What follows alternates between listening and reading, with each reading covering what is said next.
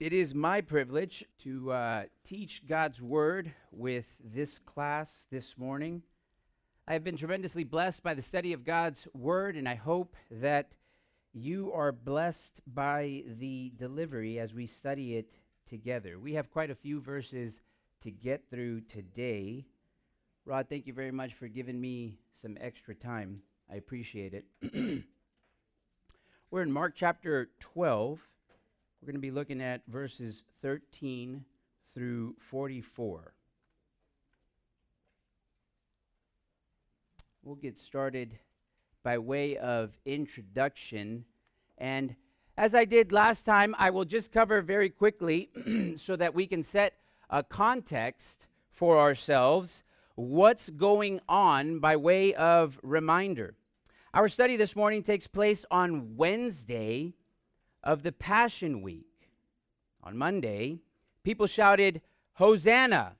Blessed is he who comes in the name of the Lord. Blessed is the kingdom of our father David.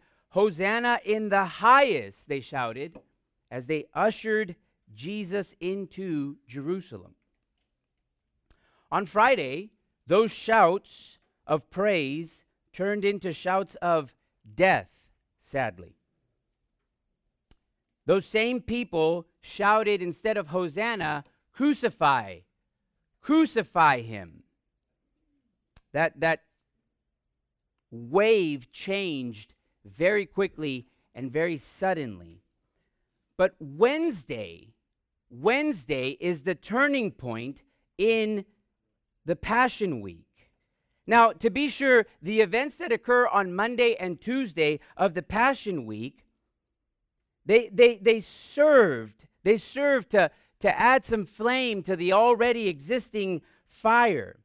For example, the cursing of the fig tree, the temple cleansing, the clash with Jewish leaders over Jesus' authority. All of these events contributed to the growing animus against Jesus. But it's Wednesday and the events that happen on Wednesday that provide the proverbial straws that break the camel's back. The parable of the vine growers, which Jeff taught us about last week, very well, by the way, is really the start. It's the first straw because the Jewish leaders are aware that Jesus is indicting them in that parable. They understood that they were the vine growers and that Jesus was the chief cornerstone, and they were guilty of rejecting him. Our study this morning takes place on the heels of that parable that Jeff covered last week. And verse 12 of chapter 12 sets a stage for us very nicely. Look at verse 12 with me. "And they were seeking to seize him, and yet they feared the people, for they understood that he spoke the parable against them. So they left him and went away." It's important that we understand as we navigate our study this morning that last phrase there, "went away," is temporary. They do go away, but they go away temporarily. Their initial plan didn't pan out as they had planned, as they had hoped, and so they have to convene or reconvene and devise a new plan to take out Jesus. Their new plan plays out in our study this morning. Their new plan includes 3 attempts to trap Jesus. Each attempt is made by differing groups within the Jewish religious leadership. And all 3 attempts come by way of questions. With that set as our context, let's jump into the first point this morning, a question on taxes. Verses 13 through 17, read these verses with me if you would. "Then they sent some Pharisees and Herodians to him in order to trap him in a statement. They came and said to him, 'Teacher, we know that you are truthful and defer to no one, for you are not partial to any, but teach the way of God in truth. Is it lawful to pay a poll tax to Caesar or not? Shall we pay or shall we not?' But he, knowing their hypocrisy, said to them, 'Why are you testing me? Bring me a denarius to look at.' They brought one. And he said to them, "Whose likeness and inscription is this?" And they said to him, "Caesar's." And Jesus said to them, "Render to Caesar the things that are Caesar's, and to God the things that are God's." And they were amazed at him. First subpoint here in our outline, the group sent. By the way, this will be a common first subpoint, just to foreshadow for you guys a little bit. The group sent. Verse 13 starts off by telling us that they sent. The they there refers to the Sanhedrin, the group of 71 religious leaders. I wish I had the time to go into detail on the Sanhedrin, but if you were here last week, Jeff did a wonderful job of providing great detail regarding the Sanhedrin and how they were made up, how they were composed. I encourage that if you were not here last week, you go back and listen to Jeff's lesson to gain that detail, because time just doesn't allow me to go into the detail of the Sanhedrin. But suffice it to say, they are composed of 71 religious leaders. 71, that last one, the 71st, is the high priest at that time. And these religious leaders have different backgrounds. Some of them are Pharisees, some of them are Sadducees, some of them are scribes, and some of them didn't belong to any of those groups. They were just religious leaders that were part of the Sanhedrin. They are the ones that control everything in Israel, and they are the ones that send this first group to Jesus. Verse 13 also tells us that it is a combination of Pharisees and Herodians that are sent to Jesus. This is a classic case of the adage, "The enemy of my enemy is my friend." Anybody ever hear that before? It took me a long time to feel the enemy of my enemy. But I finally got it, and I understood it, and I had an aha moment. No, yeah, that's what's going on. That's exactly what's going on. The enemy of my enemy is my friend. The Pharisees were lawyers and experts in the law. The Herodians, on the other hand, were a group of Jews that had aligned themselves with a group known as, cleverly, the Herods. The Herods ruled over Israel. They were acting kings. They were detested by all of Israel. And they were detested because they had aligned themselves with Rome in order to obtain their ruling power. They were also detested because they constantly ruled unjustly to serve their own interests or the interests of Rome, and often both those interests, but never the interests of the people. The only thing that would ever unite these two groups was something or someone that threatened their power and stranglehold over Israel. In this case, Jesus did exactly that, and therefore this unusual union is formed. In order to trap him in a statement, verse 13 tells us, that last part of verse 13 ends by offering the reason for this unusual union. Notice that we're told that they are sent in order to trap him in a statement. That's why they are sent. The unusual union is formed. They are sent in order to trap him in a statement. The goal is to trap Jesus in his words. Some translations, maybe you've read some of these translations, instead of using trap, say catch him in his words. Whether it's trap or catch, neither of those words do the Greek word here any justice. They're not strong enough. Trap here implies violence. And even violence by death is the idea. The Pharisees and the Herodians are not on a catch and release mission here. They are on a catch or trap mission to kill, to eliminate Jesus once and for all. Move on to our second subpoint.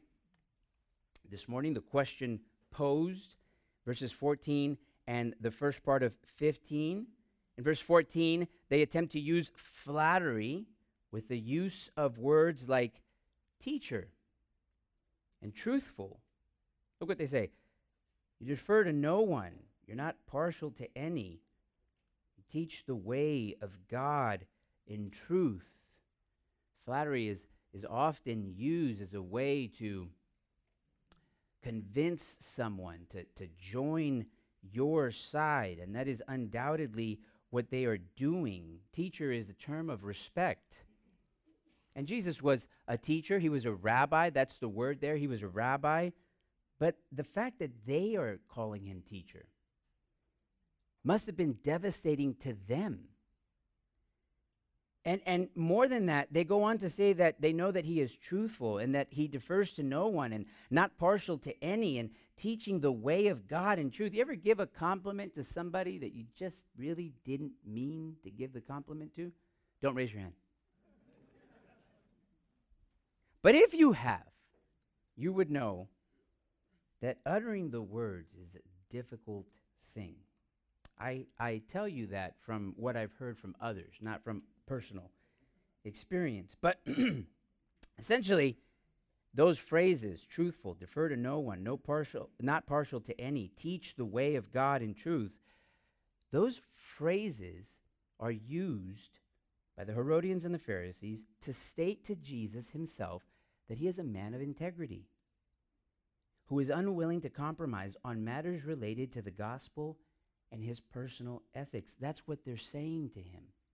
Now, this was true of Jesus, but I'm telling you, they hated every minute of having to say it to him because they didn't mean it themselves. They were saying what was true. They just didn't believe it. In the last part of verse 14, they posed the first part of their question to Jesus. And in the first part of verse 15, they posed the second part of their question. A poll tax is what's in view here. Poll tax was paid once a year, and it was imposed on every person in Israel, child and adult alike. The tax cost 1 denarius, which was a day's wage. So once a year, everybody in Israel would pay 1 denarius. Most Jews hated paying taxes, period. Anybody relate? Yeah. Most Jews hated paying taxes, period. But this poll tax, they hated especially. This poll tax was detested especially by all Jews alike. And it was because of the unjust nature of the tax. It was a tax not on income, not on property, not on anything justifiable. It was a tax on simply being. That's it. They were taxed for simply being. It was Rome's way of reminding Israel that they were Rome's property once a year, and they were going to do what Rome demanded of them. So the question was a controversial one, and it would definitely sway public opinion of a person depending on their answer. Here's the horns of the question that Jesus is dealing with. If Jesus responds in the affirmative and advocates paying the tax, he loses the support of the crowd. And if he loses the support of the crowd based on what we read in verse 12, he can no longer, the Jewish leaders find it easy to kill him at that point. If he responds in the negative and advocates not paying the tax, the Herodians and their cozy relationship with Rome, they would run immediately to Rome and say, you've got a problem with this man Jesus. He's got an enormous following, and we have to take him out immediately. They're looking to put him between a rock and a hard place. There seems to be no out for Jesus. Leads us to our next point, the unexpected response, verses 15b through 17. Jesus sees right through them. In verse 15, He knows their hypocrisy and asks why they test him in this way, to which, of course, they have no response. Everybody knows why, but they don't respond. This display of omniscience should have been enough once again, because this is not the first time that he displays his omniscience, but this display of omniscience should have been enough for them to turn from their wicked ways and cry out for forgiveness and repent of their sin, but they don't. He continues in verse 15 and asks for a denarius. Jesus didn't have money. It's very interesting that he has to ask for a denarius because he didn't carry any money. They have to go find a denarius, and they bring it to him. And in verse 16, he asks the Pharisees and the Herodians whose image is on the denarius, to which they respond, Caesar's. Now, which Caesar would it have been? During the time of Jesus, Tiberius was in power. And so the image of Tiberius Caesar would have been on this denarius. And it would have read, Tiberius Caesar, Son of God, on that denarius. Because to the Romans, Caesars were deity. They said, Caesars. And in verse 17, Jesus really gets to the point of the matter. He tells the Herodians and the Pharisees and everybody else listening, render to Caesar the things that are Caesar's. In other words, look, pay the tax. Pay the tax. Government is God ordained. Pay the tax. Is it unjust? Yes, it's unjust. But in so doing, and he knows he's not speaking to believers, but in so doing, you show your obedience to God. Pay the tax when he says render to Caesar the things that are Caesar's. But the heart of the matter and the more important thing is the second part of verse 17, where he says, and to God the things that are God's. That was the important thing. Essentially, he's saying, look, you're focusing on the wrong thing. You got it wrong. You're thinking about this all wrong. Your problem is earthly, and you've got a heavenly problem that should be a bigger worry for you. Render to Caesar what is Caesar's, but render to God, more importantly, the things that are God's. So, for this point, I have a specific takeaway. I thought a lot about this passage this week. I thought a lot about this section. I asked myself questions like, how could the Pharisees and the Herodians miss their last chance at repentance? Why would they pick their false religious system over God himself? But the question that was a pebble in my shoe the whole week and that I want to share with you this morning is the following. Whose image do I bear? And whose image do you bear? Humanity bears the indelible image of their Creator, God. Whether you're Christian or you're not Christian here this morning, I don't know your heart, but I assure you, you bear the image of your Creator. And Jesus calls the Herodians and the Pharisees, and he calls us to render, yes, to Caesar what is Caesar's, but more importantly, to render or willingly surrender to God what is his. And what is that? What is God's? Just everything. Our lives, our liberty, our possessions, our love, our family, everything. And so, I leave you with this question here for this first point. Are we rendering to God what is God's? Remember that we bear his image. Ask yourself, are we rendering to him what belongs to him rightfully? It is a piercing question, but one that I hope stays with you as it has stayed with me this whole week. We move on.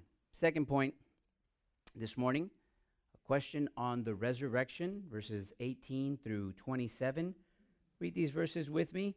Some Sadducees who say that there is no resurrection came to Jesus and began questioning him, saying, Teacher, Moses wrote for us that if a man's brother dies and leaves behind a wife and leaves no child, his brother should marry the wife and raise up children to his brother.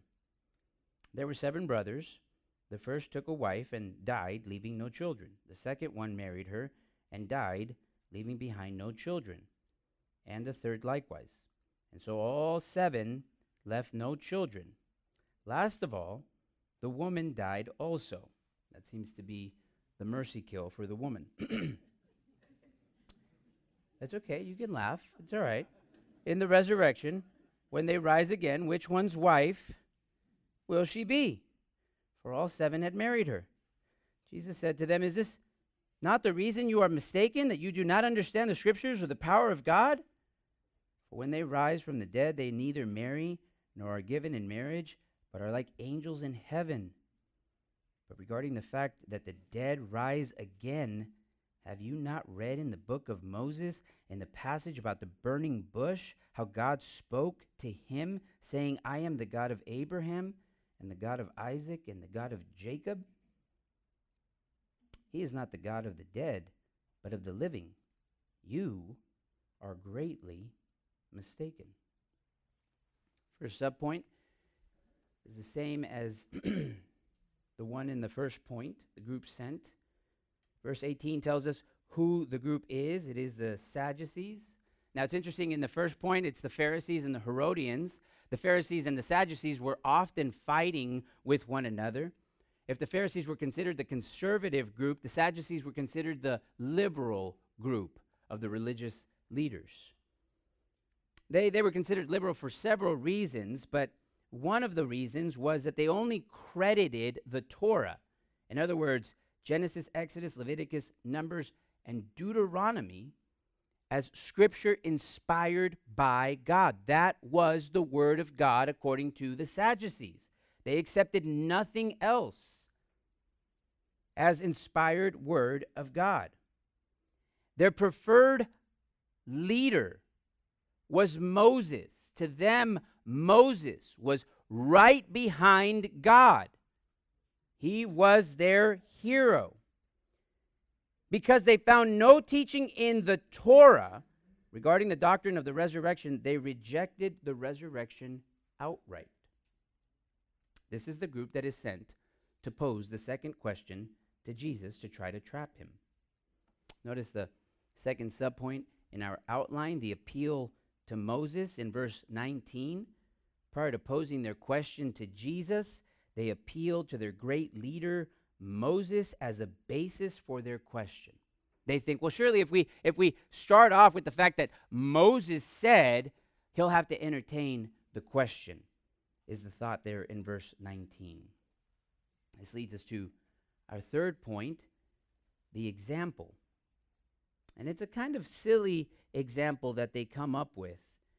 Their example is taken from Deuteronomy chapter 25. Jot that down in your notes. Again, I wish we had time to visit these verses, but we simply don't today. Their example is taken from Deuteronomy chapter 25, verses 5 and 6. And Deuteronomy 25 refers to what is known as levirate marriage. How many of us have ever heard of levirate marriage? Okay, all right. Sounds good. You're going to hear about it today. Levirate marriage was established by God and confirmed in his law. Here's the basic idea of levirate marriage. It was used or established by God to provide descendants for a man who died childless so that his family could maintain its property. Get that? The reason God establishes levirate marriage is so that a man's name does not disappear in Israel, and his family is able to maintain their property. There was a reason for levirate marriage. The problem with the example that they posed to Jesus is that it necessitated personal knowledge of heaven, which they did not have. They ignored that point.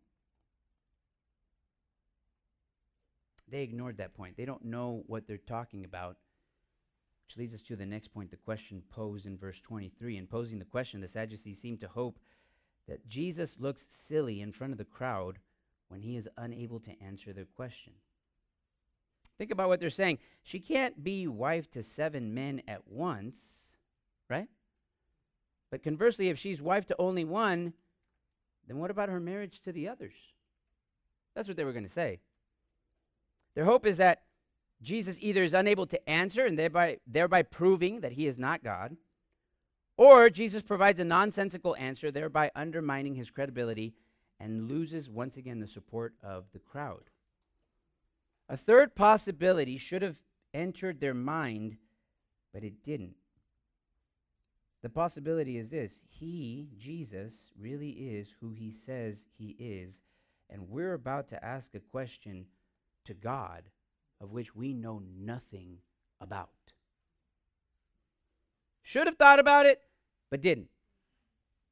Leads us to our following point, the heavenly response. Jesus responds first in verse 24 that they are mistaken. In other words, what's he saying there? You are mistaken. That's a nice way of saying you have no idea what you're talking about, fools. That's what I would have said. But he says, you are mistaken. They have no idea what they're talking about. Why are they mistaken? Verse 24 also tells us that it's because they don't, they don't understand the scriptures nor the power of God. Now, let me just say here quickly, lest we judge too harshly, that we should remember that we're prone to this error ourselves.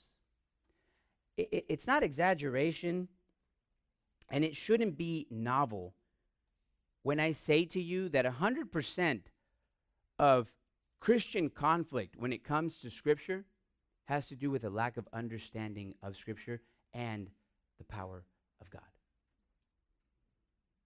Whether it be I or you or them, we speak, out of ignorance because we don't know what we're talking about. We're lazy at times in the study of God's word and blurt stuff out and create conflict that way, just like they did here. Jesus does know what he's talking about. That's the difference. In verse 25, he provides them and us with a view into life in heaven post-resurrection. And he conveys to them in verse 25 that marriage will no longer exist, but instead, what does he say at the end of verse 25? We will be like the angels.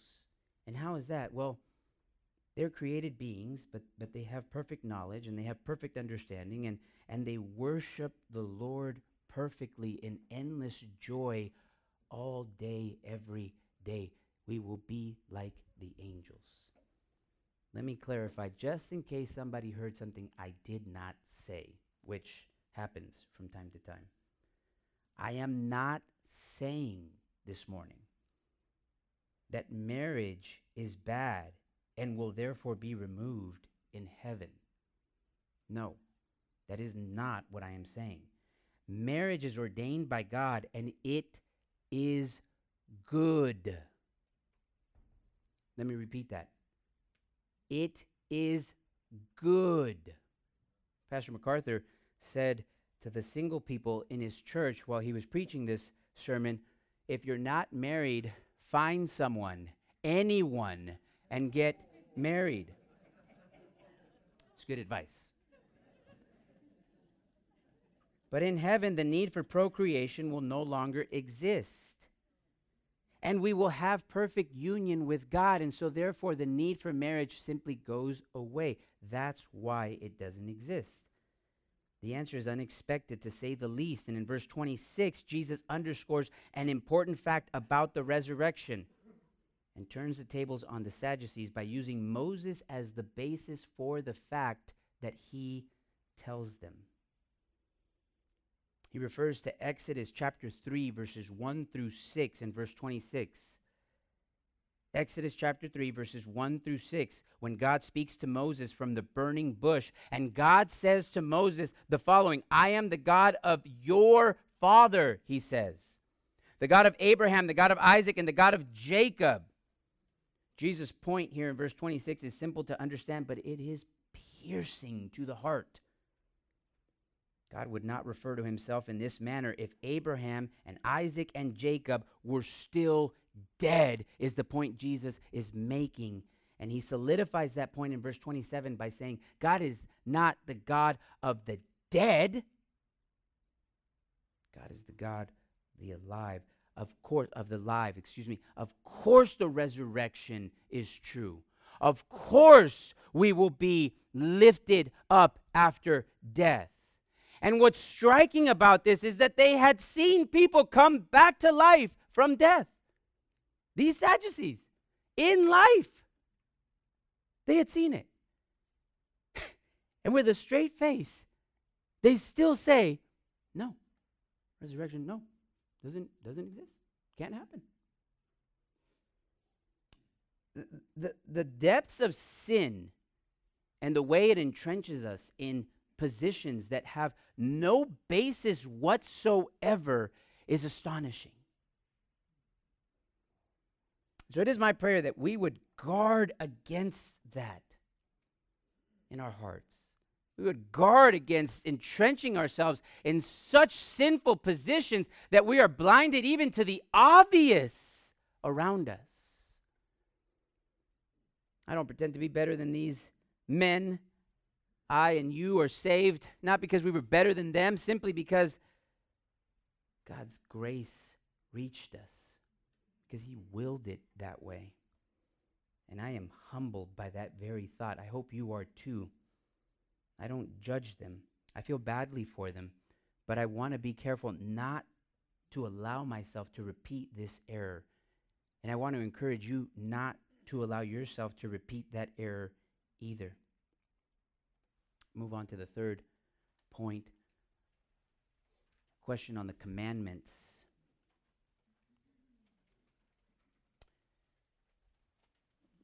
First subpoint there is a group sent. Now, I kept this group sent because it just, it was the same one as the prior 2 points. But in this case, it's not a group that is sent, it's a guy. Read verses 28 through 34 with me. One of the scribes came and heard them arguing, and recognizing that he had answered them well, asked him, "What commandment is the foremost of all?" Jesus answered, "The foremost is, Hear, O Israel, the Lord our God is one Lord. And you shall love the Lord your God with all your mind, with all your heart, with all your soul, and with all your mind, and with all your strength. The second is this, you shall love your neighbor as yourself. There is no commandment greater than these." The scribe said to him, "Right, teacher. You have truly stated that he is one, and there is no one else besides him. And to love him with all the heart, and with all the understanding, and with all the strength, and to love one's neighbor as himself is much more than all burnt offerings and sacrifices." When Jesus saw that he had answered intelligently, he said to him, "You are not far from the kingdom of God." After that, no one would venture to ask him any more questions. And that's probably the best idea they've had so far. As I said in the first point, the group is not a group, it's a guy in this case. It's a scribe. I've talked to you about the Pharisees. I've talked to you about the Herodians. I've talked to you about the Sadducees. Let me just say a few things about the scribes. The scribes were responsible for copying Scripture and also interpreting it from a religious perspective. They were fastidious. I love that word. They were fastidious. Maybe you did well in school, and if you did, you and I would not have gotten along, because I didn't do well. And particularly, I was annoyed to a sinful degree as a kid by the kid who would raise their hand when the teacher forgot to give the homework assignment and would remind the teacher of the homework assignment. And if you are that kid, or were that kid growing up, you should repent of your sin. Just kidding. I say that to you because this is the scribes. That's the scribes. They were those kids. They were those people. They were fastidious about stuff, but they had to be. They had to be that way because they were responsible for copying every letter of every word as they translated God's word. And so you better be fastidious. You don't want Edwin Galindo translating God's word. There would be entire sections missing once my brain gets tired. But they were different. That was the scribes. The second point is the question posed by this scribe. In verses 28, sections B and C. The second part of verse 28 provides us with the scribe's question. And given the fact that he was a scribe, his question is one he would have been quite familiar with already.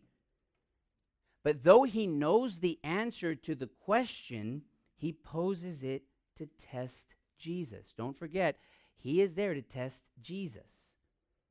The hope likely being here that Jesus would answer incorrectly. Once again, thereby proving he was imperfect and therefore not God, and lose the support of the crowd, making it easier to kill him. This leads us to the third point, the final interaction.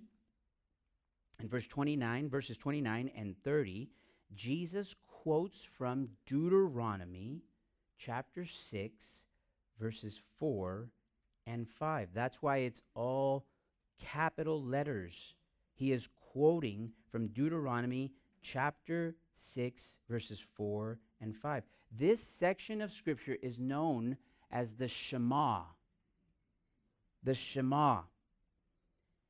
The Shema in Hebrew, or Shema in Hebrew, means to hear. And look at verse 29 very quickly. How does he start? Hear, O Israel. That's why this section is called the Shema. It's Hebrew for hear. Jesus adds mind here, you should know this, as a fourth dimension of the Shema, making a couple of things clear. One, that we are to love God with the fullness of all of our understanding. He adds mind. If you go to Deuteronomy, the word mind is not there. Jesus adds mind as a fourth dimension there. He does it to underscore the fact that we should love our God with our entire understanding, but he does it also just to let them know, I am God, and I have the authority to add to my own word if I so choose to. It's a claim to deity that was not lost on them, to be sure. In verse 31, Jesus quotes once again from the Old Testament. This time it's Leviticus 19:18.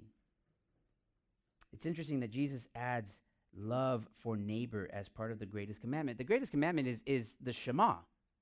Hear, O Israel, the Lord your God, the Lord is one, and you shall love the Lord with all of your heart, with all of your mind, with all of your strength. But he adds Leviticus 19:18. It's interesting that Jesus adds love for neighbor as part of the greatest commandment. In Matthew's parallel passage, Jesus says that these two commandments summarize the law and the prophets. Matthew 22:40. Now, this is important, and I bring it to your attention because for the first time, two separate commandments are combined by Jesus. Now, understand, it doesn't become like a hybrid commandment. Please don't misinterpret what Jesus is doing here. It's not a hybrid commandment now. No, it's still, the Shema is the greatest commandment. But Jesus is adding as a secondary component to that commandment, love for neighbor. And this is important. And it's important because Jesus is here saying that the greatest evidence of love for God is manifested in our love for neighbor. Did you get that? The greatest way that I prove to God and to others that I love God the way I am supposed to is when I love my neighbor the way I am called to in Scripture. It is the greatest evidence of my love for God. That is what Jesus is saying. In verses 32 and 33, the scribe affirms Jesus' response. And this is not insignificant because he was sent to trap Jesus. He wasn't sent to affirm Jesus. It would be like when I send one of my boys to get something and they get something entirely different and I have to bite my tongue with what I really want to say. The Sanhedrin, I'm sure, is sitting there like, what are you? We sent you to trap him, not to agree with him, but something has occurred inside of him. He is left with no choice but to agree with Jesus, because it's not simply a man speaking to him, it's the very God in flesh speaking to him. And when God speaks, we have no choice but to affirm what he is saying. What is it? I'm being recorded, so I'm not going to, but you should turn that off.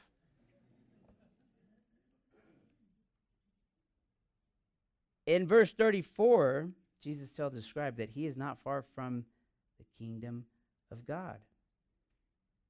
The scribe is ever so close to salvation, but remains so distant because he refuses to turn away from his sin. Did you get that? You ever been there? So close, yet so far. So close to salvation, but you're so far. This leads us to the next point here. David's son is David's Lord. I took this is not my imagination or my thought here. This is Robert Charles Sproul. Probably my favorite preacher. This is his thinking. I stole it from him because he's dead and he can't say anything anymore. David's son is David's Lord. 35 through 37. Read these verses. And Jesus began to say, as he taught in the temple, how is it that the scribes say that the Christ is the son of David?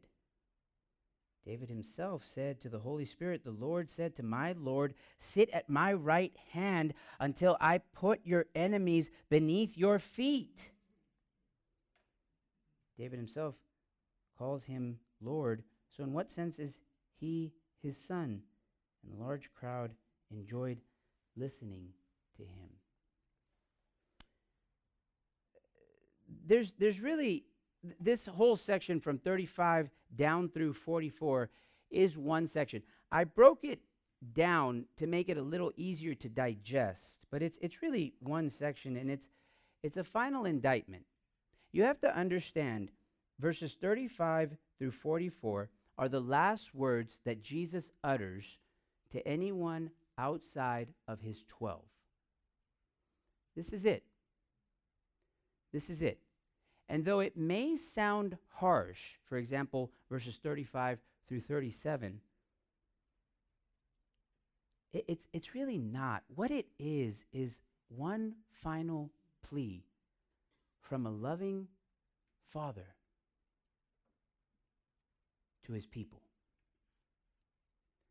I don't know if you can recall as a kid doing something where you know you deserved the wrath of a parent, but instead you received mercy.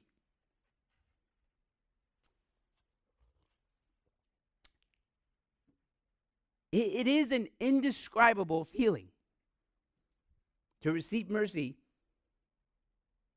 when you deserve wrath. And that's what's going on here. They deserve wrath. The first time they rejected Jesus, they deserved wrath. They don't get it. This is the last time that they get mercy, and they reject it. Jesus' question here in verses 35 through 37 is a piercing question, and it's just one point. One sub-point, excuse me. It's a piercing question, and it's a piercing question because the point is obvious, isn't it? David himself said in the Holy Spirit, the Lord said to my Lord, sit at my right hand until I put your enemies beneath your feet. Look at the question in verse 37. David himself calls him Lord. So in what sense is he his son?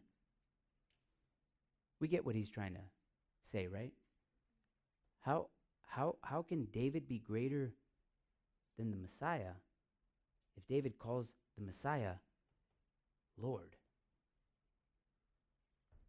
He's trying to tell them, guys, I have proven in every which way that I am the Messiah. And yet still, you would choose David over me, and I am David's Lord. If David were here before us, he would choose me, and you are making the wrong choice. It's a plea. Turn from your sin. Let me end with that last point there, the scribes and the widow, 38 through 44. Let me just give you these 2 points so that you have them. Read 38 through 44 with me if you would. In his teaching, he was saying, beware of the scribes who like to walk around in long robes and like respectful greetings in the marketplaces and chief seats in the synagogues and places of honor at banquets, who devour widows' houses and for appearance's sake offer long prayers. These will receive greater condemnation. And he sat down opposite the treasury and began observing how the people were putting money into the treasury. Many rich people were putting in large sums, and a poor widow came and put in 2 small copper coins, which amount to a cent. Calling his disciples to him, he said to them, truly I say to you, this poor widow put in more than all the contributors to the treasury. They all put in out of their surplus, but she, out of her poverty, put in all she owned, all she had to live on. Rod, in that text exchange yesterday, what phrase did you use? You were surprised and you used a phrase. Remember what that was? Thank you. That's we've got to use that. Add that to your vocabulary, to your vernacular, if you would. Slack-jawed. I was laughing for a while, Rod. I love that. Rod was telling me that he was slack-jawed to find out the meaning of that last section there with the widow. We'll talk about it in just a little bit. I hope that you're just as slack-jawed as me and Rod about that meaning.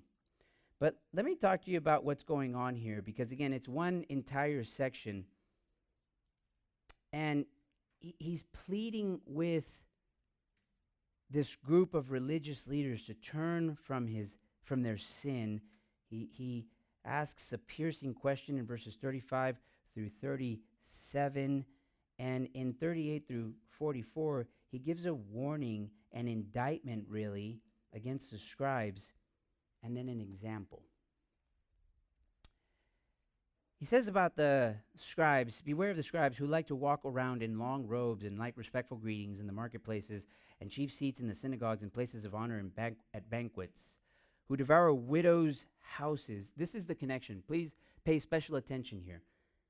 Who devour widows' houses and for appearance's sake offer long prayers. These will receive greater condemnation. Just a few comments about verses 38 and 39. It's a description of what had become the religious leaders' false system. They were not interested in God. They were not interested in leading the people to God. They were not interested in anything spiritual. They were interested purely in walking around in long robes and receiving respectful greetings in the marketplaces and chief seats in the synagogues and places of honor at the banquets. They were concerned with the externals only. Sound like any modern day preachers? I thought about this because Maggie and I grew up in a church where the pastor, it was a perfect description of the pastor. And I was humbled by God's mercy, taking us from that to this, to here.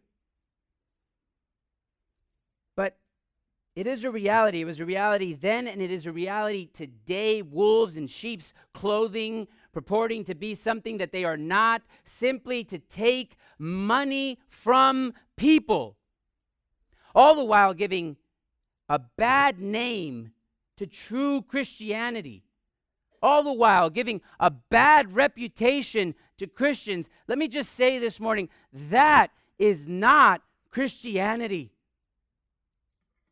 That is not Christianity. Anytime I'm more concerned with my externals, I'm more concerned with how you greet me and where you greet me and what honor you give me than the gospel of Jesus Christ and its serving power, I am a false prophet. And it needs to be said. The second part there, the widow with her giving, it's not an example of how we ought to give. It's an example of the result of the false religious system. They would have a poor widow give her last 2 cents, the last cents that she had to live on, and they were completely fine with it. They had lost all sense of truth. Pillaging, even from what James tells us true religion actually cares for, widows and orphans. I'll end with this. The running theme of these verses is error and a rejection of Christ, even though he offers mercy. I don't know whether you're a Christian here today or not. I don't know whether you're saved or not. Maybe this is your first time here. Maybe this is your 7th time. I don't know. But I do call you, if you are not saved today, to the gospel of Jesus Christ. Understand that Christ saves us from our sins and saves us from these very sins, the sins of false religion, the sin of self-righteousness that causes blindness spiritually. That is what Christ saves us from. And if you are a believer here today, I beg of you that you would guard your heart against self-righteousness, against false religion that has zero interest in Christ and his gospel and every interest in the externals. Let's pray. Father, we're so thankful for your mercy and your goodness. Your word is heavy today, but it is hopeful. You call to repentance, Lord, and they didn't answer that call. These Jewish leaders didn't answer that call, but I do pray that as you call to repentance today, we would answer that call, Lord, and accept your mercy, though we deserve wrath. I pray these things in Jesus' name. Amen.